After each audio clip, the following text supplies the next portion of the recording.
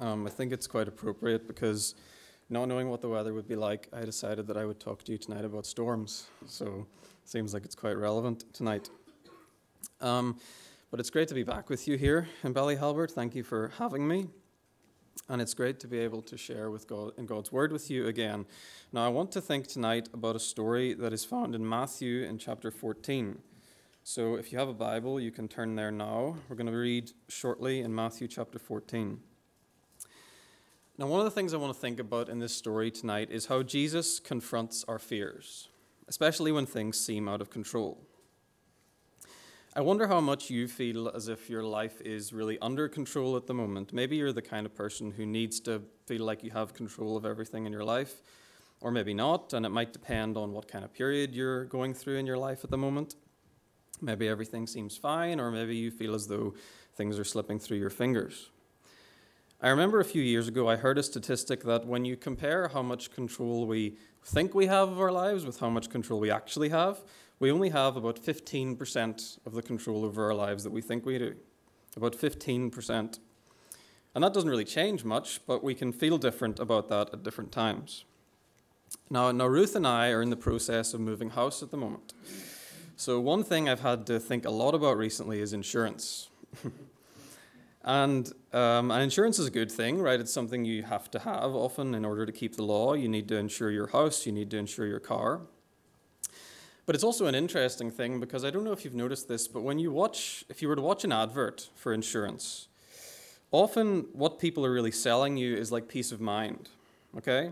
They're kind of selling you this idea that if you pay them a little bit of money each month, then basically you will have less to worry about. You won't need to worry about these things that are outside your control. You can leave that to them. You can leave that to the insurance company. In a way, they're selling you peace of mind. That's what they're trying to offer you. They're trying to offer you this idea of peace in view of the fact that we actually don't have the control over our lives that we think we do. There's so many things in our lives, so many changes that we would have no control of. Now, in this story in Matthew, we're going to see how Jesus confronts this lack of control we have in our lives. A really important theme throughout Matthew's gospel really is this idea of Jesus confronting people and them having to make a decision about him. And he'll often act in quite unexpected ways. And maybe even if you're a Christian tonight, Jesus can still surprise us sometimes as well. We can have a concept of who Jesus is that doesn't really make sense whenever we are confronted with the realities of life. We can have ideas about Jesus that fall apart whenever we're forced to face our lack of control and the unpredictable nature of the world around us. And sometimes Jesus will even act in ways that seem to make our fears worse. But there's something he wants to show us, I think, through this, just as he wants to show his disciples in this story. So let's read in Matthew 14, and I want to start at verse 22. I'll explain a little more about this shortly, but the backdrop to this story is that Jesus has just fed the 5,000. So that has just happened, and we're going to break in Matthew 14, verse 22.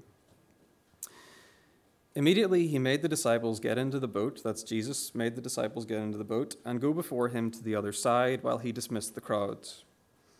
And after he had dismissed the crowds, he went up on the mountain by himself to pray.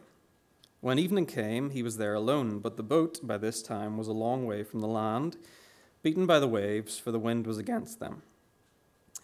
And in the fourth watch of the night, that's roughly just before dawn, he came to them walking on the sea. But when the disciples saw him walking on the sea, they were terrified and said, "It is a ghost," and they cried out in fear. But immediately Jesus spoke to them, saying, "Take heart, it is I, do not be afraid."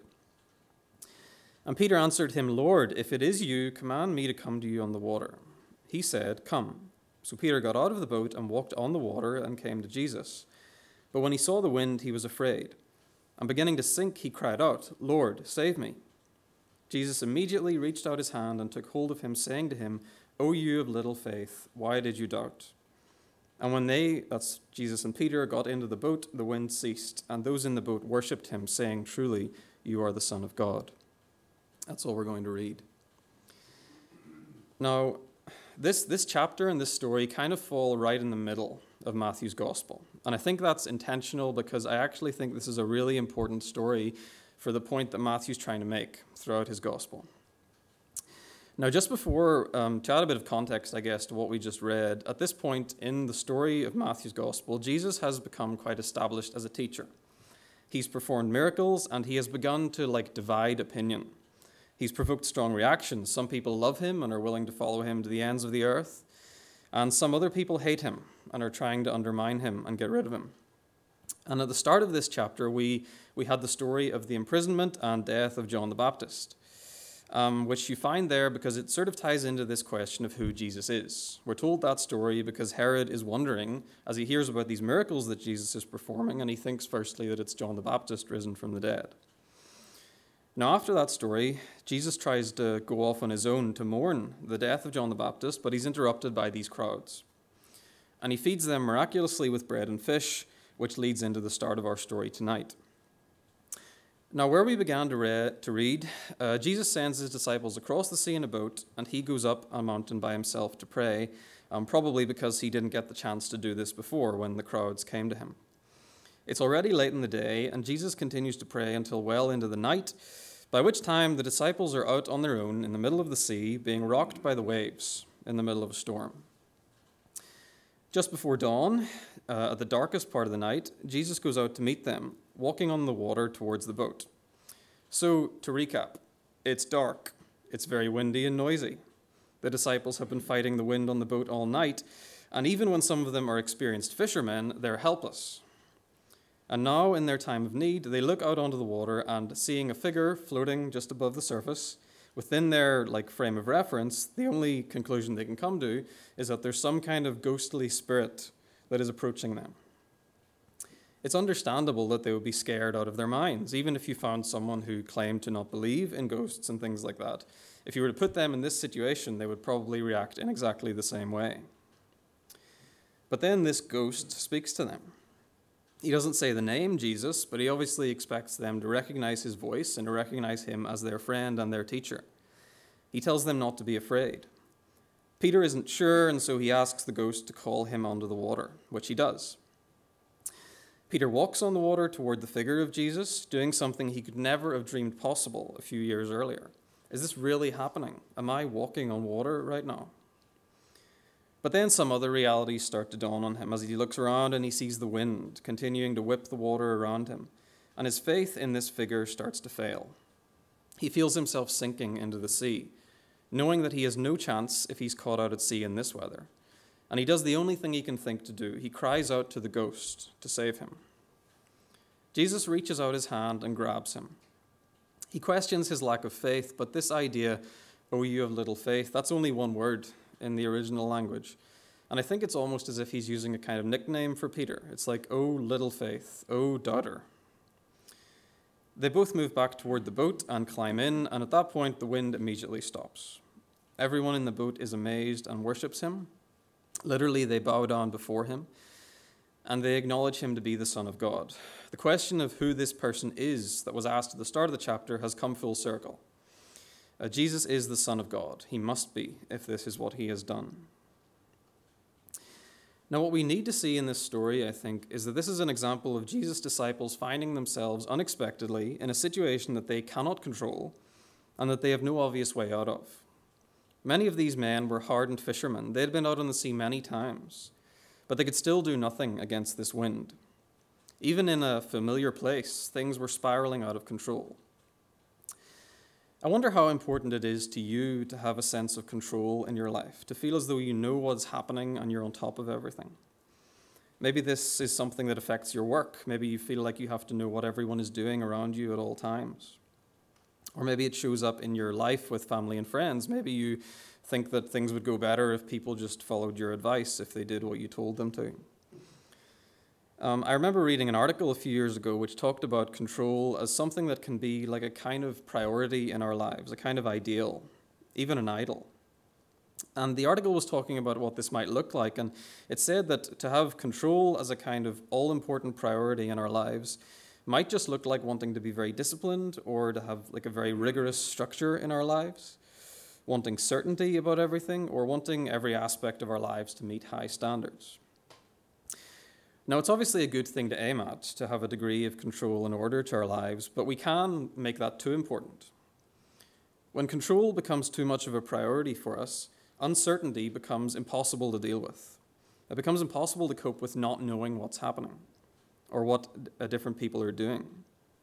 It becomes impossible to give people around us independence and freedom. We might end up even trying to control the lives of others.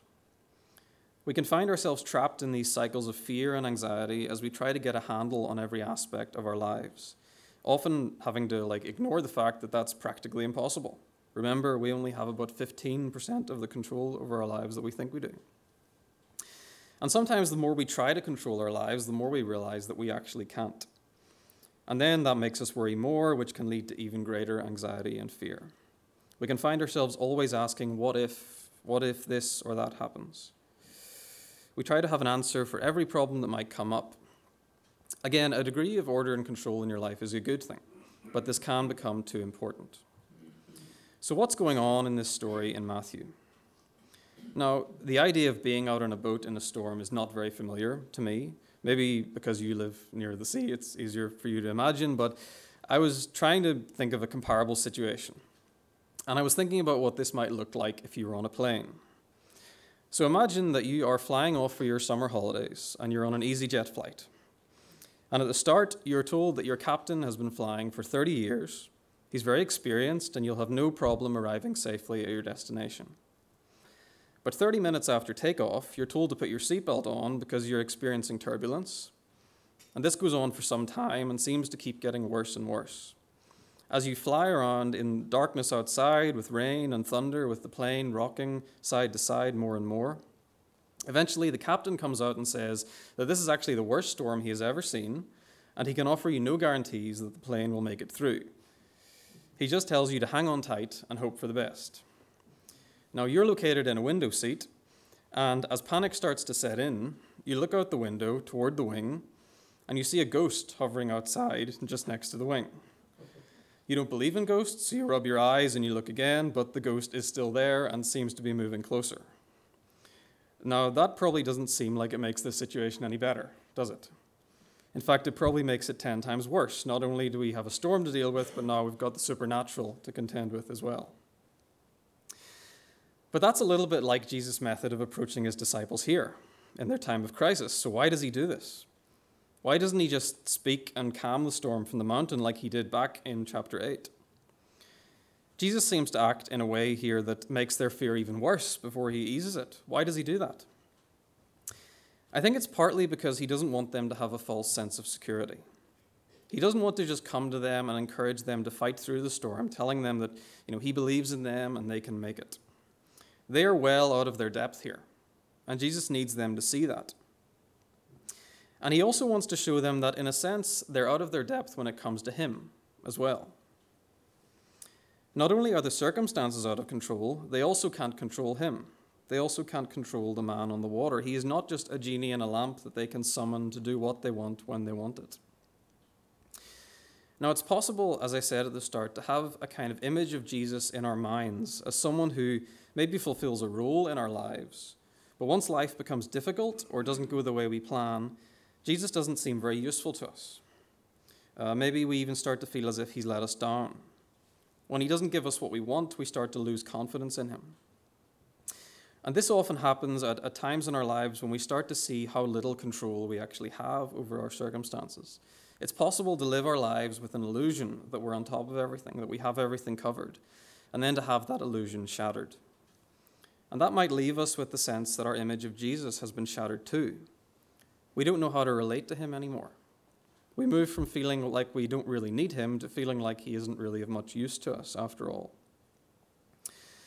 Now, what Jesus says in this chapter in response to the disciples' fear is really, really important.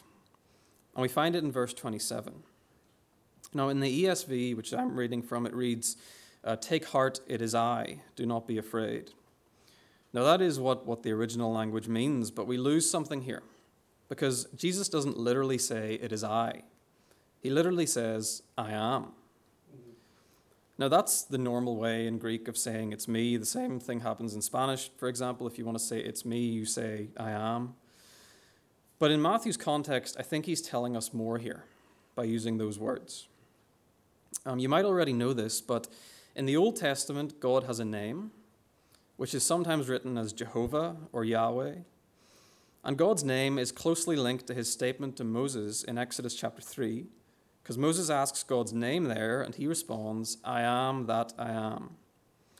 And throughout the rest of the Old Testament, anytime you find the Lord written in capitals in your Bible, that's the name that's there. It's that name, Yahweh.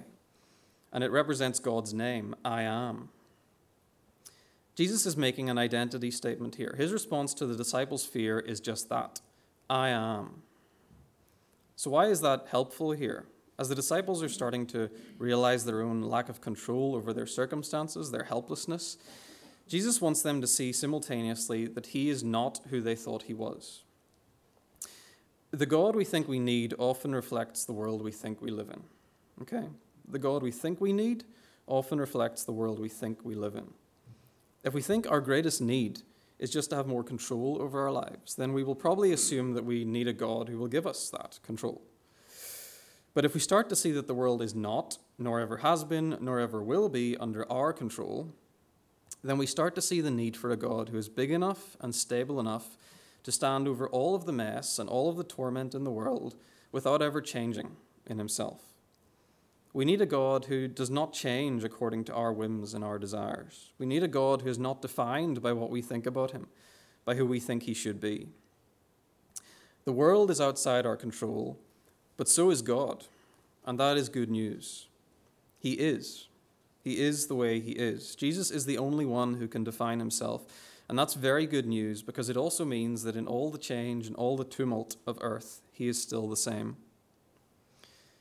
Jesus is making a claim here to be God. He's using that name. And this is very good news for us. Sometimes when we begin to realize that Jesus is not the way we thought he was, we can act the way Peter does in this chapter. We can look around and we can become enveloped in uncertainties and doubts. Who Jesus is and what he can do becomes shrouded in darkness. But the great news in the middle of our own doubts and struggles is that Jesus is never changed by any of that.